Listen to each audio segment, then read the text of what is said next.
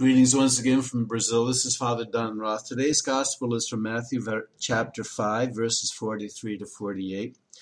Jesus says, in the past it was taught, to love your neighbor and hate your enemies. But I say, love your enemies and pray for the ones who persecute you.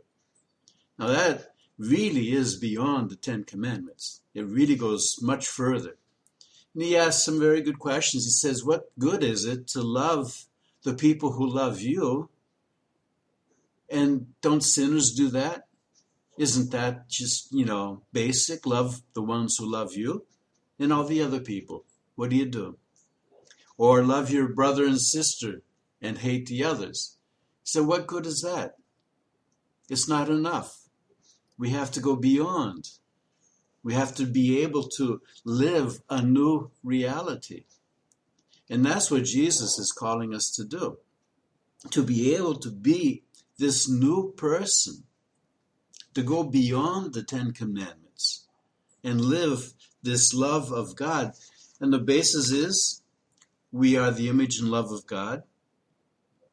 We are the image and the likeness of God. And Jesus taught us that the Father is love.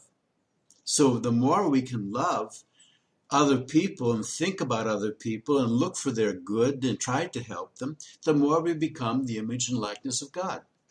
And at the time of pandemic that we're going through, that's exactly what we need. Can't think about myself. I have to start thinking about other people. Because as we know, you can have COVID, the sickness, and transmit it even though you don't feel sick. So you have to think about other people. And that is the principal thing in love, is not putting ourselves first, but being able to think of the good of other people. And we see that when we look at the mother's love for a child, the father's love for a little child. They give so much attention to this little child exactly because the child needs it. And that's love. And that's an example for us. But in between adults, when we all grow up, we become more closed in because we've been mistreated so many times. So people have taken advantage of us. And we don't have the courage to try and love the same way, to think about other people first. And that's what Jesus is trying to teach us. So many things that he says come straight back to that commandment.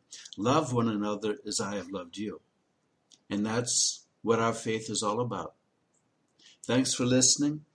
Take care and God bless.